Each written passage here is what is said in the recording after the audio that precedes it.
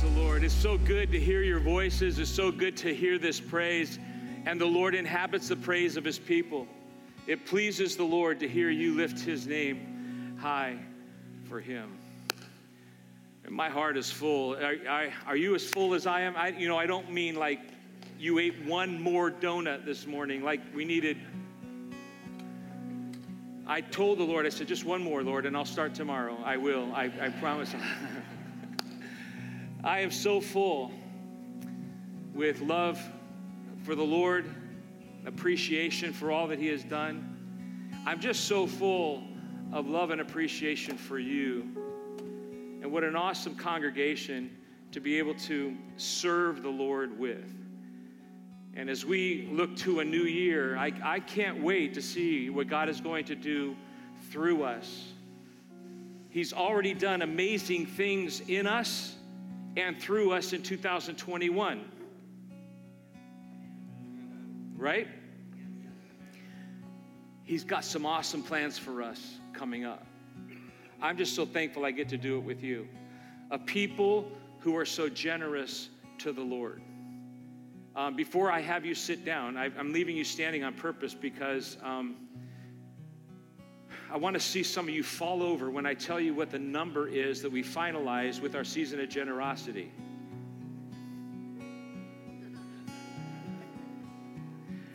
So one of our guys, our long-termers, Dan Pease, last week, remember, I don't know if I told first service or not, but he came to me and he goes, Phil, I see a 2.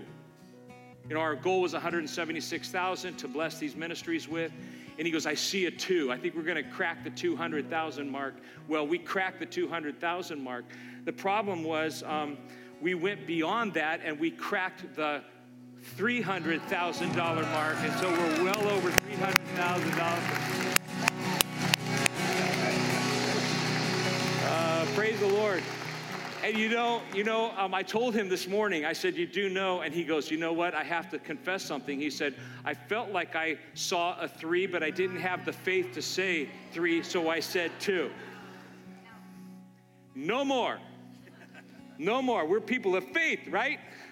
But anyway, praise the Lord for that. I am so thankful to the Lord, and I'm thankful for your generosity that we get to bless these ministries because we're just going to keep pouring it out. We're not going to be, oh, good, look how much money we have for ourselves. No, we're going to give it away. Pray for the elders and deacons. We're going to have a meeting. We've actually called a meeting, and the only thing we're going to do in that meeting is decide what to do. What an awesome meeting to have.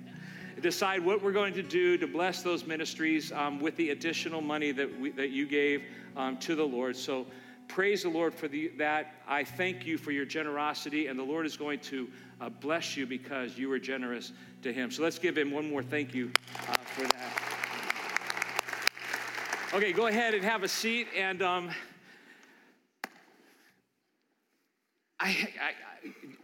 Kyle and Laura Martin and their family with Time to Revive are here in the building with us today. And I'm so thankful that they are. They're visiting us from Texas and here for Christmas. And Kyle, will you release this information to our congregation? Okay, so we have partnered with Time to Revive for several years in their ministry, but this past year, an opportunity came for Time to Revive to acquire some land in Jerusalem, which is unheard of.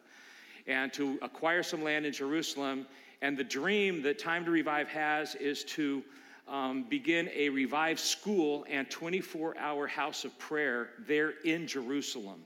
I mean, Kyle, I'm just going to come to you. Can we use this mic? That's like, just tell us a little bit. I'm so glad you're here. This is so good. Come on. So it's just a walk away from the tomb, right? Yeah, this is a 7-minute walk from Old City, Jerusalem, if you guys have been there before. Stand up so they can see you. I was going to fall over, just like you said. We've been praying. In 2001, somebody gave me an encouraging word about some stuff in Jerusalem and Israel. That was at Taylor University. And we have been praying for a move of God in Jerusalem since then. And this church, through my parents, we've been praying for a long time that God would gather the nations in Jerusalem. You know what we saw in Indiana? We remember when the Baptists and the Methodists and the Mennonites and the Charismatics, they came together. Can you imagine what it's going to look like when the nations come together? And just last week, we were eating at Hilltop in Middlebury. You guys know where that is? And I got a text. We had been praying. We were at 3.8 million, and we've been praying for 4.9 million, which means we needed 1.1 million to get the rest of the money. And God provided the rest of the money. And so, amen. And I just want to say thanks for walking with our family. I never thought I'd get news in Middlebury that we're going to be given land in Jerusalem. But it's with a partnership called Holy Land Missions. He's named Stephen Corey, and here's the simple prayer request. The prayer request is that when you negotiate land in Jerusalem, it's not a done deal. And so if you think about it the next 2 weeks, would you just pray for my friend Pastor Stephen and one of the most prominent businessmen in Jerusalem as they negotiate with a Jewish man about land in Jerusalem for a training center. Thanks for supporting us. Amen. Amen. Amen.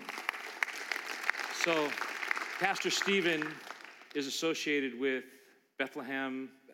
Bethlehem, what? First Baptist. First, what? Stop. Just say it out loud first. He's with First Baptist in Bethlehem. It's First Baptist of Bethlehem. I just had to point that out, all right? Hey, you know what? We have been able to partner with this ministry. This past year, you and your generosity, because of your generosity, we were able to help invest as part of that lump sum into that ministry. And the Lord says, I will bless those who bless my people. And we want to be part of blessing Israel. And you do know, as we move closer to the end times, Israel's a major player. I hate, in case you didn't know that. And so what an awesome thing to be able to invest in the gospel going forth from Jerusalem through our Revive School and training those believers, those Jewish believers in Jerusalem to advance the kingdom through the gospel.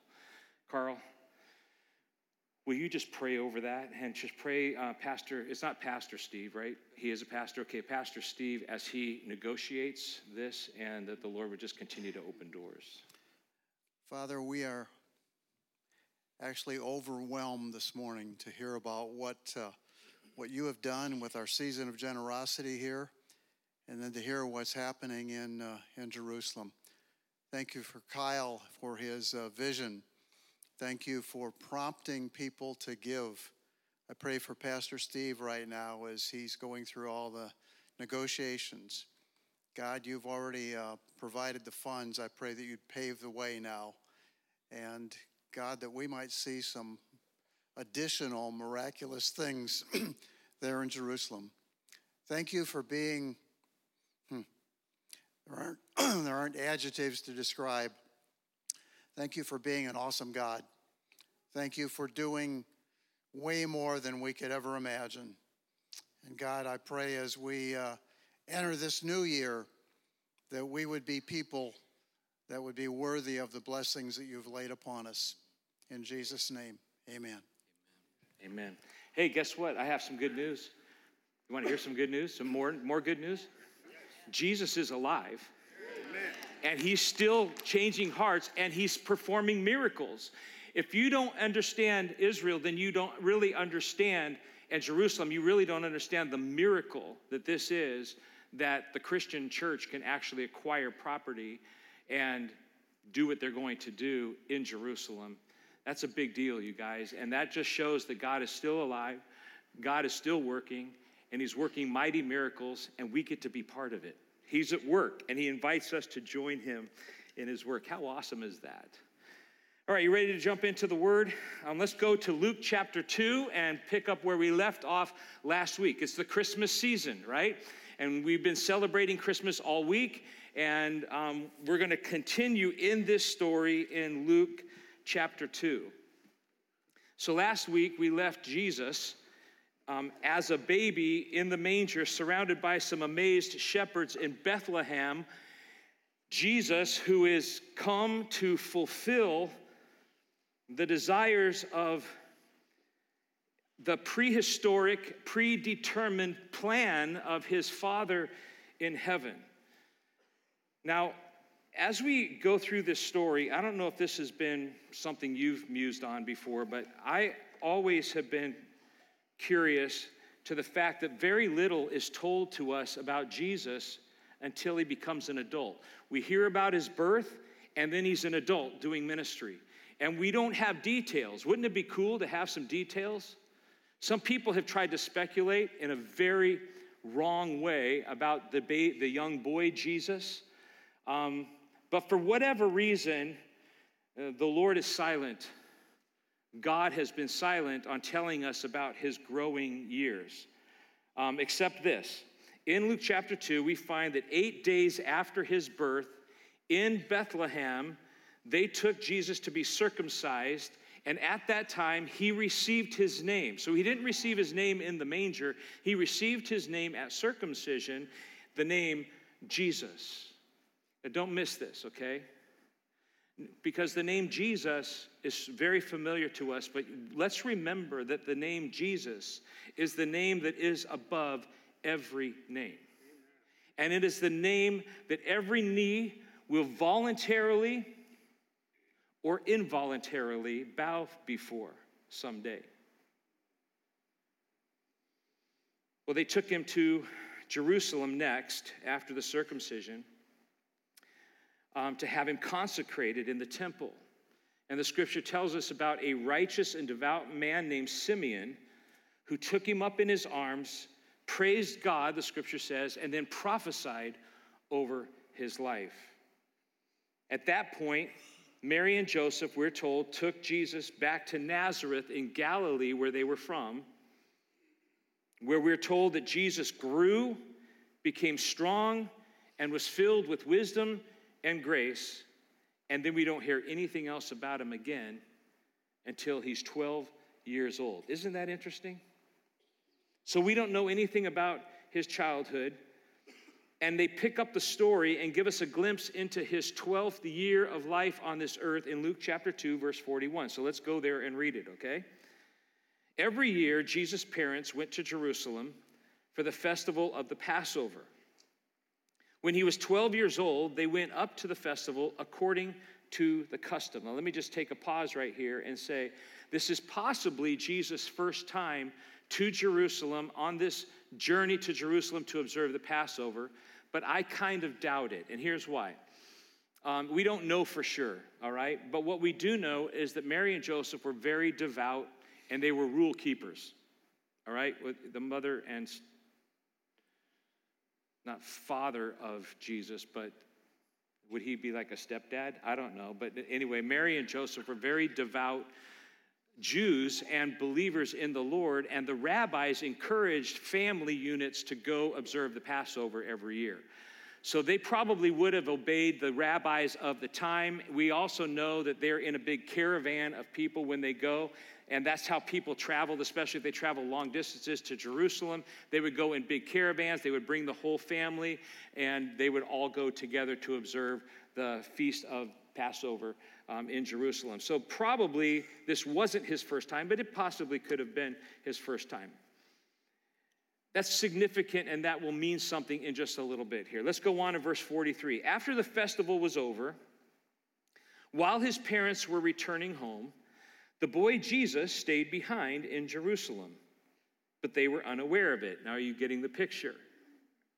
So the whole family's heading back home. Now, it's like a 4 to 5 day journey back to Nazareth from Jerusalem. So they got a long haul to go, all right? They take off for home, and Jesus decided to stay back. You got it? Okay, you parents. Thinking he was in their company, they traveled on for an entire day.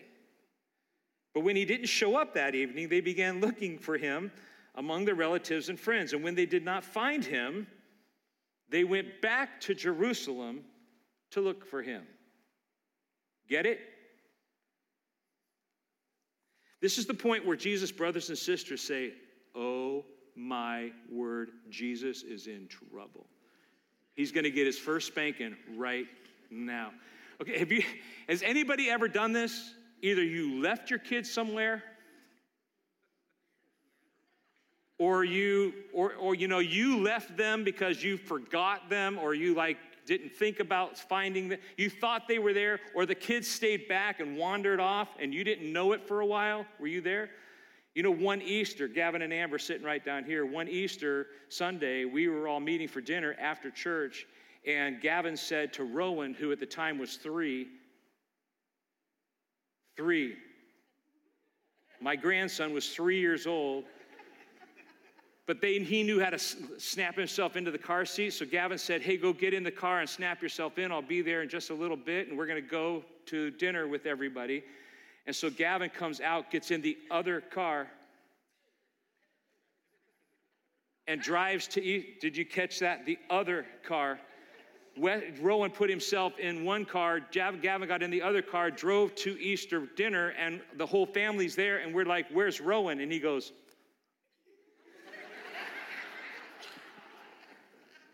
you ever been there? Yeah, well, look at verse 36. 3 days later, okay? Hey, moms, how you doing at this point? 3 days later, they found him in the temple courts, sitting among the teachers, listening to them and asking them questions. And everyone who heard him was amazed at his understanding and his answers. I would love to just spend some time right here, because this would be an amazing thing to think that Jesus, 12-year-old Jesus, is sitting with the top guys in the Jewish religion in Jerusalem in the temple, and he's actually conversing with them, and they are amazed at his understanding of the scriptures and the answers that they were getting from him. And when his parents saw him, verse 48, they were astonished. Astonished? You know what that actually means? His parents didn't know what to think. Have you ever been there? I am so upset with you, I don't even know what to think. Happened to me one time. Long story, but I was out hunting. I thought the Lord Jesus came back. I left my hunting spot, walked back to camp 3.5 hours. The whole time I was walking back to camp, my dad and my cousins were all looking for me in the woods. They thought something had happened to me. All I know is my cousin drove up. I got back to camp. My cousin drove up on his motorcycle because they sent him back and said, maybe the kid went back to camp. We can't imagine, but just go back and check. And Alan, my cousin, drives up. He pulls up on the motorcycle and he stops and he goes, you are in so much trouble. And he fired up his motorcycle and took off and told him. And sure enough, when I got back, my dad took a stick and beat me with it. Now I'm saying to myself, I thought you were concerned about me. So he spanks me and then he hugs me and cries. I could have done without the spanking. It just did. But have you ever been that frustrated? And that's Mary and Joseph are there. They're like astonished, yes, but they're like, what? We don't know what to think. What are you thinking holding back, Jesus? And staying back here when we all took off and went home. So his mother said to him, son, why have you treated us like this? Your father and I have been anxiously searching for you, to which you can just hear Jesus saying, be anxious for nothing, mother. But that's not what he said. What he said is, why are you searching for me? That's an interesting question, isn't it? Why are you searching for me? Didn't you know I had to be in my Father's house? Now, some of your versions might say about my Father's business. Didn't you know that I had to be about my Father's business, which is being in my Father's house is what that means, so it's all together. Didn't you know, mom and dad, earthly mom and dad, didn't you know that I have a job to do? Why are you searching for me? Didn't you know that I have to be about my heavenly Father's business? Verse 50, but they did not understand what he is saying to them. That's the passage we're working on today. And let's just start here. Like I said earlier, the scriptures are silent about the boy Jesus growing up, his physical and spiritual development. We don't know anything about it because the scriptures don't tell us anything about it. But it tells us that he grew and became strong. So that's indicating that he was fully man. So you know that Jesus came to earth and he was fully man and fully God. This is something we have a hard time understanding, but that was the way that it was. And so he grew and became strong. That was the human side of him. And then he grew in grace and wisdom. Some have even said that he probably possessed a unique physical strength because of his sinlessness, because he was fully God and fully man, and yet he did not sin, the scripture tells us. So here we've got this child who has never sinned. How awesome would that be? There's a child who's never sinned, never done anything wrong, and yet it seems like he's done something disrespectful to his parents here, right? We don't know what he knew or didn't know until this time in his life. So we don't know. That's an interesting thing to muse on in the middle of the night sometime when you can't sleep. Just think about, when did Jesus actually become aware of who he was and whose he was and what his purpose was? And we don't know anything up until this point when he's 12 years old, but what we do know is that right here at this time, when he's 12, Jesus had a complete grasp of his true identity and his purpose. Notice he says to his earthly mom and dad, "Don't you know I have to be about my heavenly Father's business?" Get this, right here at 12 years old, Jesus knew who he was, and he knew whose he was, and he knew what his purpose was. He had to be about his Father's business. Now, with that in mind, and with Jesus having that knowledge, that trip to Jerusalem and the observance of all that was going on during the Passover festival would have had a profound impression on Jesus. See, Joseph, his earthly father, would have purchased the family lamb, and no doubt he would have taken his 12-year-old son with him to sacrifice, to slay that little lamb, that spotless lamb, for the sins of the family. What a profound impression on Jesus, who would have known at that point that he was the Lamb of God who was to take away the sins of the world. The boy Jesus was fully aware that he was the fulfillment of the Father's predetermined plan to deliver him into the hands of sinful men and to be sacrificed on a cross for the sins of the world at 12 years old.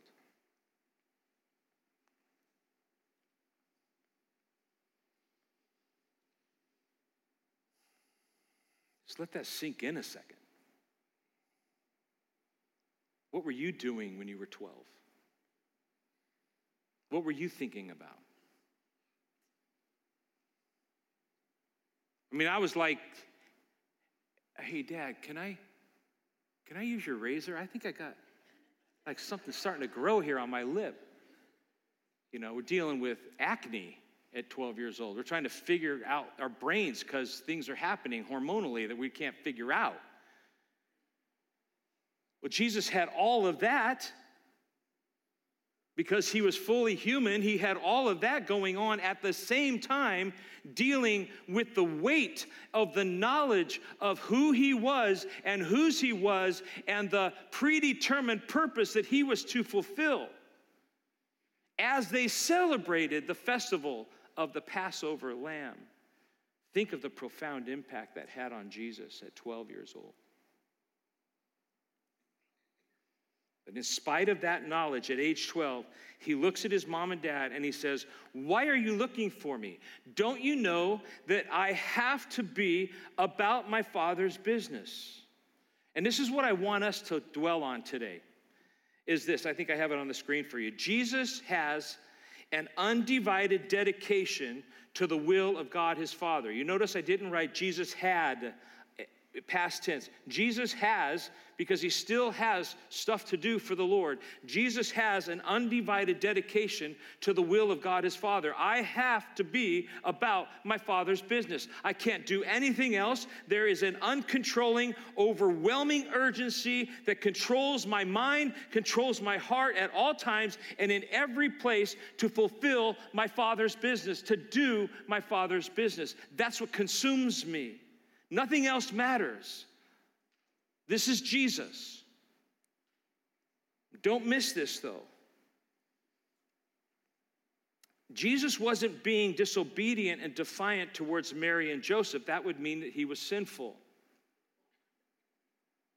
What he is doing is he is establishing the necessary break that was to come, had to come, between him and his earthly parents, so that he could fulfill the will of his Father who is in heaven. Jesus made it clear in John 6:38, I have come down from heaven not to do my will, but to do the will of my Father who sent me.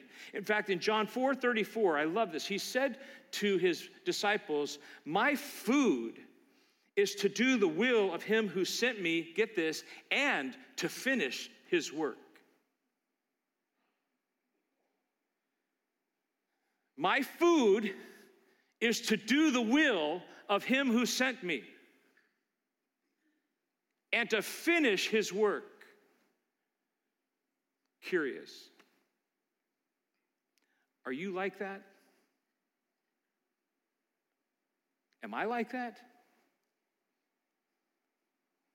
Do I have the same undivided dedication to the will of my Father in heaven like Jesus? We have been studying this, you guys, all year long. We've talked about over and over again that God has a purpose and a plan for your life. That God has a you know when I say prehistoric, I don't mean dinosaurs, right? I'm talking about before time, before history, prehistoric, predetermined plan for you and your life. Plans for you to be saved, and then he calls you out from the world to live a life for him, and he's got a job for you to do. My question is, do you and I fully understand that? Do we know who we are and whose we are and the purpose that God has for us? And are we willing to have a dedicated commitment to that plan, to the will of the Father in heaven for our lives and over our lives? Or are we trying to run everything ourselves? Are we like Jesus in that commitment, the undivided dedication to the will of God, our Father? Here's another thing to notice, and as we're talking about this, part of God's business for Jesus was for him to come to be a perfect example for you and I and every other believer to follow and to imitate. Go to a very familiar passage with me to Philippians chapter 2. Don't check out on this because this passage is so familiar, okay? Take your Bibles, Philippians chapter 2. It's in the New Testament. If you're in Luke, you could just go to the right and you get to these small books, Galatians, Ephesians, Philippians, Colossians. Those are the letters to the churches, actually, by Paul. And this is what he writes in verse 6. Christ Jesus, who, being in very nature God, did not consider equality with God something to be used to his own advantage. All that means is that he was God, and he didn't hold on to that right that he had as God. He was willing to lay that down. Rather, it says, he made himself nothing by taking the very nature of a servant, being made in human likeness. And being found in appearance as a man, he humbled himself by becoming obedient to death, even death on a cross. So this is Jesus. This is Jesus willing to lay down his rights that he had as God in order to fulfill the plan and purpose that God had placed on his life, in order to lay down his life for the sins of all mankind so that we can be saved. This is what Jesus did. But do you know what verse 5 says before we read all that? The verse right before it. Look at verse 5. Your attitude, he's talking to you, my friends, you who know the Lord, all of you who know the Lord, your attitude or your mindset must be the same as that of Jesus Christ. Does anybody have in their mind a doubt about what Paul was talking to us about and what the Lord is saying to you and what the will of God is for your life according to that verse? Can I clear it up for anybody? Does anybody need clarity on what God's will is for you?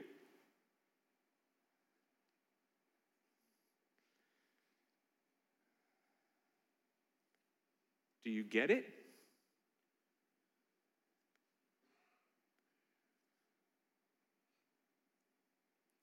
Not sure you do. How can I make it more clear? Let me put it this way. Your attitude and your mindset must be the same as that of Christ Jesus. Does that clear it up? Does that help you? I don't know. How else do you say it? How else do you make it more clear that God's will for every single life of every believer is to have the same devotion, the same undying commitment to the will of our Father in heaven and live it out and work it out than Jesus did? And you're like, that's not fair. Right? Man, are you guys in like a sugar coma, too much sugar? Do you agree with me? How can you? Wait a minute. I'm not Jesus. You're right. You're right. And you can't do it on your own. But he hasn't left us alone. He has empowered us by his Holy Spirit so that he can be in us and the work of the Father can be in us, and that power that is at work in us is the same power that raised Jesus from the dead, that is ours in order to fulfill the plan that God has for our lives and the purpose he has for our lives. So you can obey the scriptures. You can have the same mindset. You can have the same attitude as Jesus had about the Father's will in your life and to fulfill that will. The question is, are you willing to make that jump? Are you willing to make that commitment? We all have to make that decision. Jesus, at 12 years old, he had full knowledge of the Father's will to crush him. Remember we talked about that last week? It was the Father's will to crush him and to deliver him into the hands of sinful, wicked men. I read this, Charles Spurgeon, like only he can, put it this way. It was his Father's business made him sweat great drops of blood. His Father's business plowed his back with many gory furrows. His Father's business pricked his temple with thorny crown. His Father's business made him mocked and spit upon. His Father's business made him go about bearing his cross. His Father's business made him despise the shame when naked he hung upon the tree. His Father's business made him yield himself to death, though he needed not to die, if so he had not pleased. His Father's business made him tread the gloomy shades of Gehenna and descend into the abodes of death. Though he had this full knowledge of his Father's will for him, he did not shrink back. He leaned in to it. He actually adopted the Father's will as his own. He ran towards the roar of the crucifixion and the carrying of the sins of all mankind upon himself. In fact, he owned it so much that he said in John 10:18, no one takes my life from me. I lay it down of my own will. So he adopted the will of the Father as his own. And because he submitted to that business of the Father's, it was his Father's business to take him up to heaven and give him his rightful place at the right hand of God, where he continues to do his Father's will, interceding for his bride and calling men and women on this earth to repentance and salvation through his bride. And someday he will come to judge the living and the dead. He will separate and divide the sheep from the goats. He will take his bride to himself and make all things new again. This is the will of the Father for Jesus, the Son of God, doing his Father's business. How awesome is that? And I ask you, my friends, do you and I have the same attitude, the same mindset as that of our Savior, Jesus Christ? Do you have the same undivided dedication to the will of your Father in heaven for you over your life?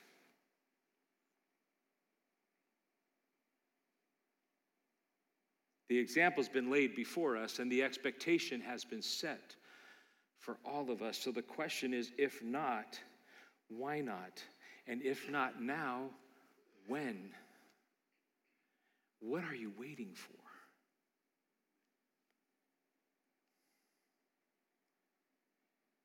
Do you know why the gospel spread like wildfire throughout the known world? It went out through the known world in the New Testament times, in the times of the beginning of the church. Do you know why it spread like crazy and thousands of people came to Jesus? The scripture tells us it was because men and women of God, this is what the scripture says, didn't count their lives dear to themselves, but were willing to suffer the loss of all things for the sake of Christ and his kingdom. Are you willing to suffer all things for the sake of Christ and his kingdom? Are you willing to lose everything to make him everything in your life?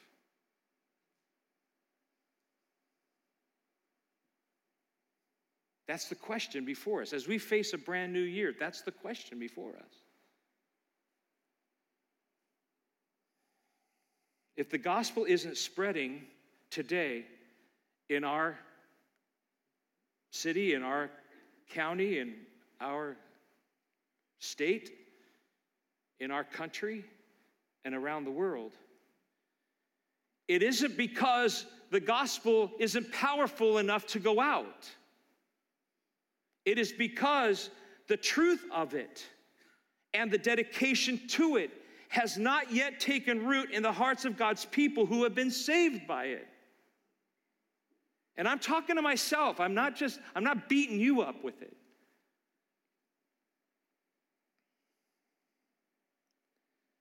If it's not being spread, it's because there are too few of us who are ready to devote ourselves wholly, bodily and spiritually, to the cause of it and to the advancement of it, and to fulfill the will of the Father, which is go into all the world and preach the gospel to every creature.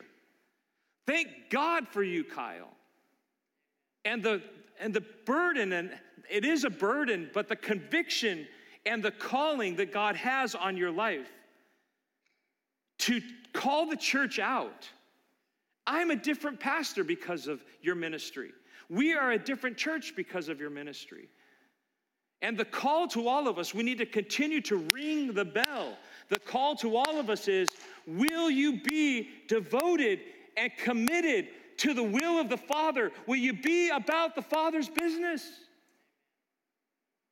Too often are we just about our own business and taking care of ourselves, and do we have enough, and are we gonna have enough?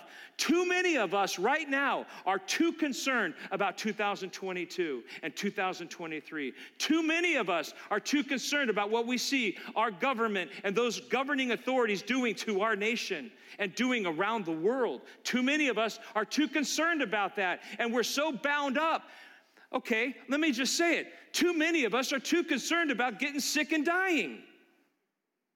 Oh, you did not just say that. Yes, I did. Do I have to say it again? Let me say it again. Can I say it again? For me to live is Christ, and to die is... Now, I'm not going to go kiss a COVID patient on the lips and be stupid. But too many Christians are holding back because we're afraid. That's not the call of God in your life.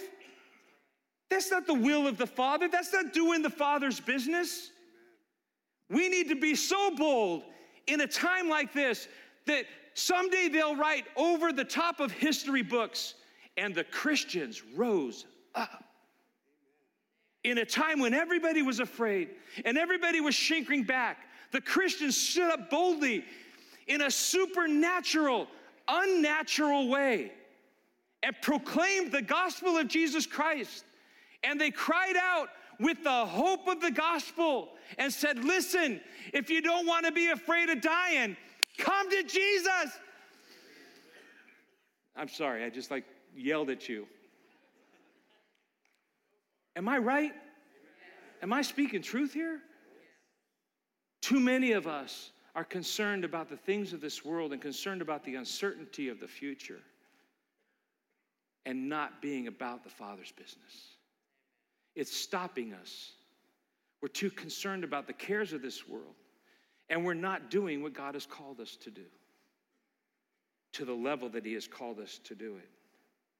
If your Christianity is worth anything, it's worthy of everything. I read that in my study this week, and I thought, man, there is something you can write down. There is something that you can post on your refrigerator, or there's something you can stencil on a wall where everybody sees it, like above the door. Every day that you walk out the door to take on the world, you read this: if your Christianity is worth anything, it's worthy of everything. Your devotion to your Father can't be shared with anything or anyone else. It must be all or nothing, just like Jesus. That's the call of God on your life. Be imitators of God in Christ. Give up everything for his call. Make your battle cry, I must be about my Father's business. And if you do, Jesus will bless you. But I must say this as well: he will never be satisfied until he has all of you. The whole of you and all that you possess. I want you to just go in your mind's eye and remember that we owe so much to Christ. Because, listen carefully, had he not responded in full surrender and dedication to the will of his Father and given his life for you, you and I would still be damned and dead in our trespasses and sins. And Jesus' obedience saved us from hell, those of us who have put our faith in him. You and I owe so much to the blood that was shed to redeem us and to forgive us. So you and I are duty bound to say, I have to be about my Father's business. So I call you, my friends, I call you today to look into the abyss of 2022 and beyond, to look into the unknown and into the uncertain, and with full abandon and determination say, not my will, but yours be done. Fulfill your will through me. In fact, I'm going to adopt your will, and I'm going to own it myself, and I'm going to lean into it, and I am going to give everything I have to help you accomplish your will on earth as it is in heaven.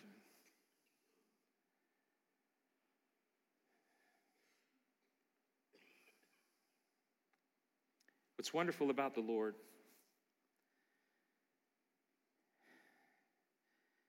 is that when we slip, when we take a pause on total dedication, we can, in a moment like this, and we're convicted about our dedication to his service and to his will, be able to confess that. And every time we confess and come back to God and say, I'm sorry, I have taken a vacation from your purpose in my life, I want to get back on track, the Lord is always standing there with his arms wide open, like the prodigal son's father, and saying, hey, no, I'm not talking to you, but maybe I am. Hey, kill the fatted calf. My son has come home, or my daughter has come home. Let's have a party. Get back at it, guys. And he, with open arms, will receive us and forgive us and encourage us and strengthen us. And he's like this loving father that says, okay, now get back up and get moving again. Let's get going again. I can't tell you how many times I have recommitted my life to the Lord. I'm about to do it again this morning. I loved my good friend.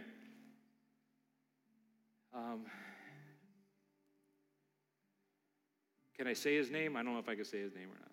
Well, he went public. I guess I can go public. Fred Staten used to pastor Bristol United Methodist Church here in town, and he went on his Facebook and he said, "Today, I recommit my life to the Lord. In a new and a fresh way, I want to commit my life to the purposes and plans that the Father has for me." And I thought, man, how many pastors have you heard write something like that and say, "I'm going to recommit my life to the Lord"?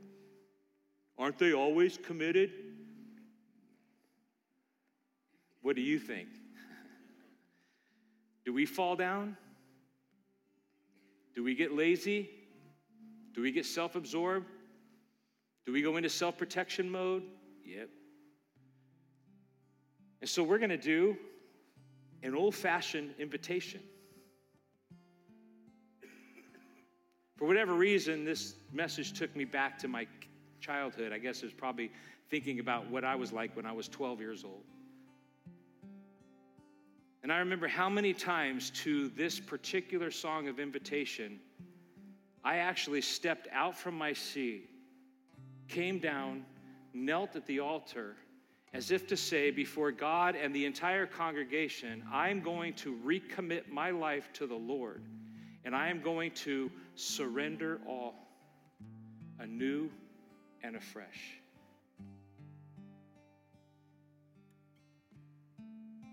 Like, serious, Phil, you're going to actually ask us to come down to the front and commit? Like, if the Lord is convicting you, absolutely. There's no shame in that. Well, what if the whole congregation comes forward? Awesome. But you don't have to come down here if you're already all in. I don't assume that every single one of us needs to recommit our lives today, but I know that some of us do. And the Holy Spirit has pierced your heart today in a new and fresh way and has spoken to you, is speaking to you right now. And you know how I know it? Because if I was in your body, I would be able to tell that your heart rate is up just a little bit and your hands are starting to get clammy just at the thought that God might call you to come forward and surrender your life. Or at just the thought, forget the coming forward, at just the thought of what he might be asking me to surrender to in 2022. But he doesn't ask you to understand it. He doesn't ask you to know it. He just says, commit. Dedicate yourself. Surrender it all to me and let me use you in a powerful way. So I don't know how the Lord's going to speak to you today. But I'm going to invite you to stand right now, and we're going to respond to the Lord. You can actually kneel right where you are if you want. You can kneel before the Lord and just commit yourself. But I've made some of my greatest decisions in times like this that have directed the future of my life and my walk with the Lord when the Holy Spirit has called on me to surrender. All to Jesus I surrender, all to him I freely give. I will ever love and trust him, in his presence daily live. I surrender.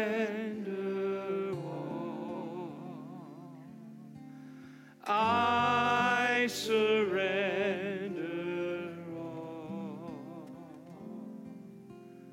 all to thee, my blessed Savior.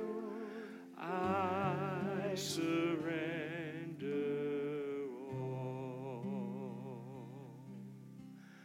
all to Jesus. I surrender, humbly at his feet I bow. pleasures all forsaken. Take me, Jesus, take me now. I surrender all. I surrender all.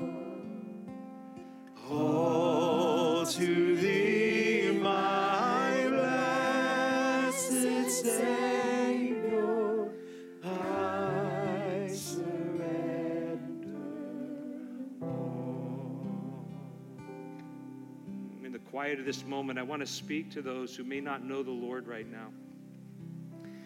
And you know if you do, you know if you have believed in him, have confessed your sin before him, have accepted his gift of salvation. This is what the Bible says. These are actually words of Jesus. Whoever believes and is baptized will be saved, but whoever does not believe will be condemned. That is a strong truth that is a warning to all those who hear the voice of the Lord. And the scripture says that if today you hear his voice, do not harden your heart. Open your heart to him. Receive him. Believe in him. You may be sitting in your living room right now, and you know in your heart you need the Lord.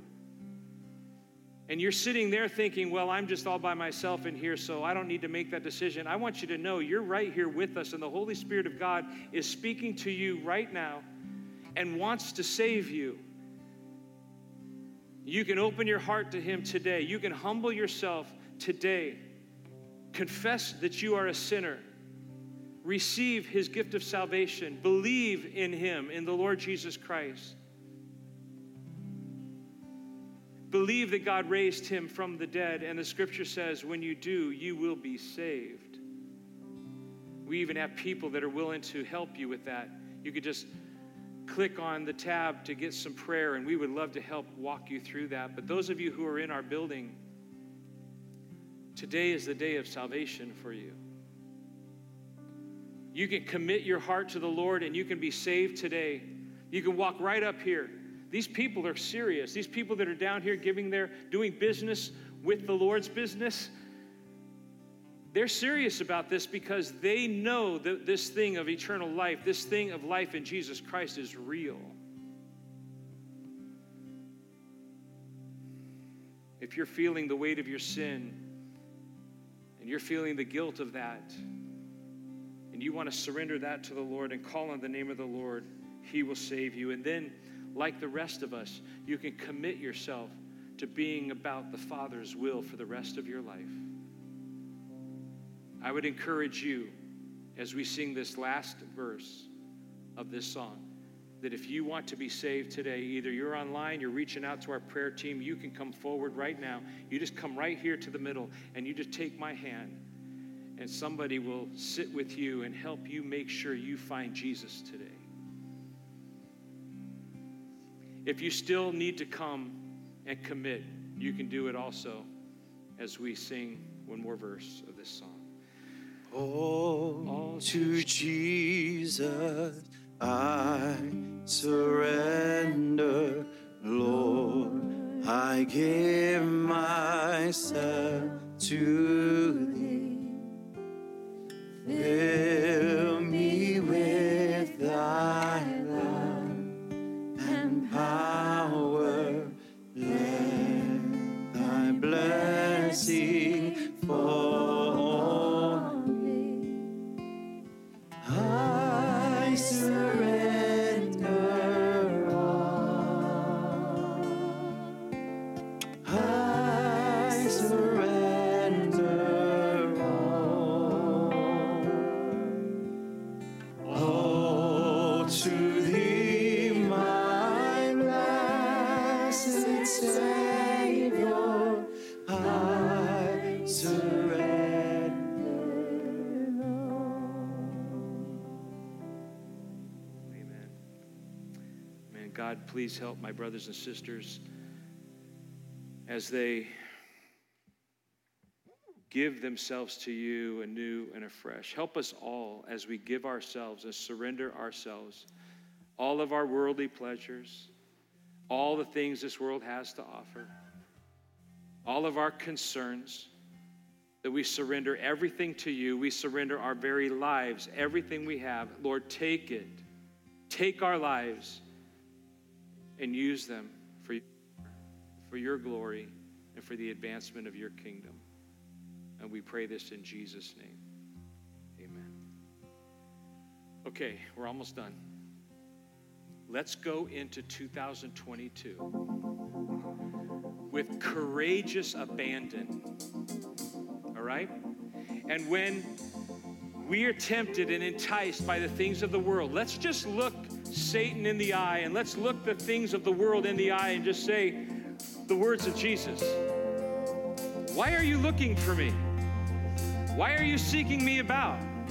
Don't you know that I am to be about my Father's business? You have no power here. You have no business here, because I am about to do my Father's business. You can come and bring the temptation, but I'm not going to yield to that temptation. You can try to discourage me, but I'm not going to give in to that discouragement, because I am a child of the King. I am a child of love, and He's got a calling on my life, and I am about to be about my Father's business. Come on, everybody. Let's stand up and let's go out rejoicing in this song one more time. Lift it up. Nothing can change the way you love me. Nothing can change the way I belong to you. Yes, I do. Nothing can separate. Nothing can change the way you love me. Nothing can change the way I belong to you. I do. Nothing can separate. I'm gonna climb a mountain. I am a child of love. I found a world of freedom. I am a child of love. I'm gonna climb a mountain. I'm gonna shout about it. I am a child of love. I found a world of freedom. I found a friend in Jesus. I am a child of love.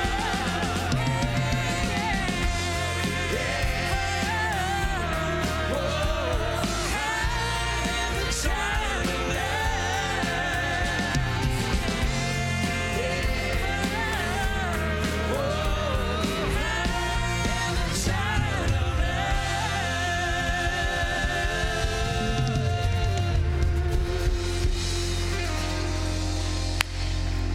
Hey, Happy New Year, everybody. Give somebody a big hug on your way out. God bless you as we go do the Father's business. Love you. Thank you for joining us for our worship service online today. Our hope is that the worship and teaching has stirred your affections for Jesus Christ and has inspired you to love God, love others, and influence our world with the gospel of Jesus Christ. If you made a spiritual decision today, or if you just want prayer with somebody, would you click on our connection card link, and there you can find the help that you need. Also, we encourage you, if you haven't already, download our church app from the App Store today so that you can connect with us in that way and the many different tools that it offers. As always, our website offers a host of opportunities and resources for you, and you can find that at fbcelcar.org. Hey, thank you again for joining us today. We'll see you right back here next week. See ya.